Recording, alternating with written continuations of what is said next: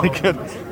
Tom, huge congratulations. What a way to round off an incredible weekend here at Brands Hatch. A podium in the last is always a good one to get because you leave the weekend feeling positive. So, yeah, very good all in all. We've had a car that's come back to us this weekend, which I'm very pleased with. So, I was a little worried after Donington, if I'm brutally honest. I felt like we'd lost a little bit of pace over winter, but I think we've found something this weekend that's worked, and hopefully will continue to work going forwards.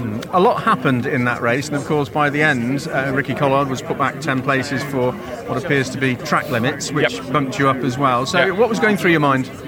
Well, Spenny got on the radio with about 4 to go just to say, right, Collard's on a 10-second penalty, you're currently 8 seconds behind him, just stay within the mix, keep your pace up.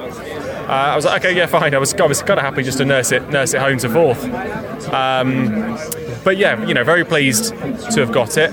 Not pleased to have got it in the way I did, in the sense whereby Ricky's been kicked out. It's not good for Speedworks. It's not ideal. However, we're all aware of the track limits, so it's just one of those, unfortunately, that he's obviously tried to take the mickey a little bit too long and has got done for it. But yeah, like I say, I feel for him because it's not a nice way to lose a win.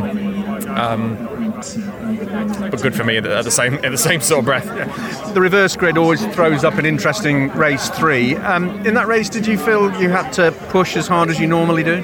Yeah, I think so. I was kind of, being honest, I was aiming for a top 6 in that race. I thought if I could end up with a top 6, then we'll have done well. So didn't actually expect a podium to come out of it. So yeah, pleased to have got a podium out of it. Of course, second podium of the day.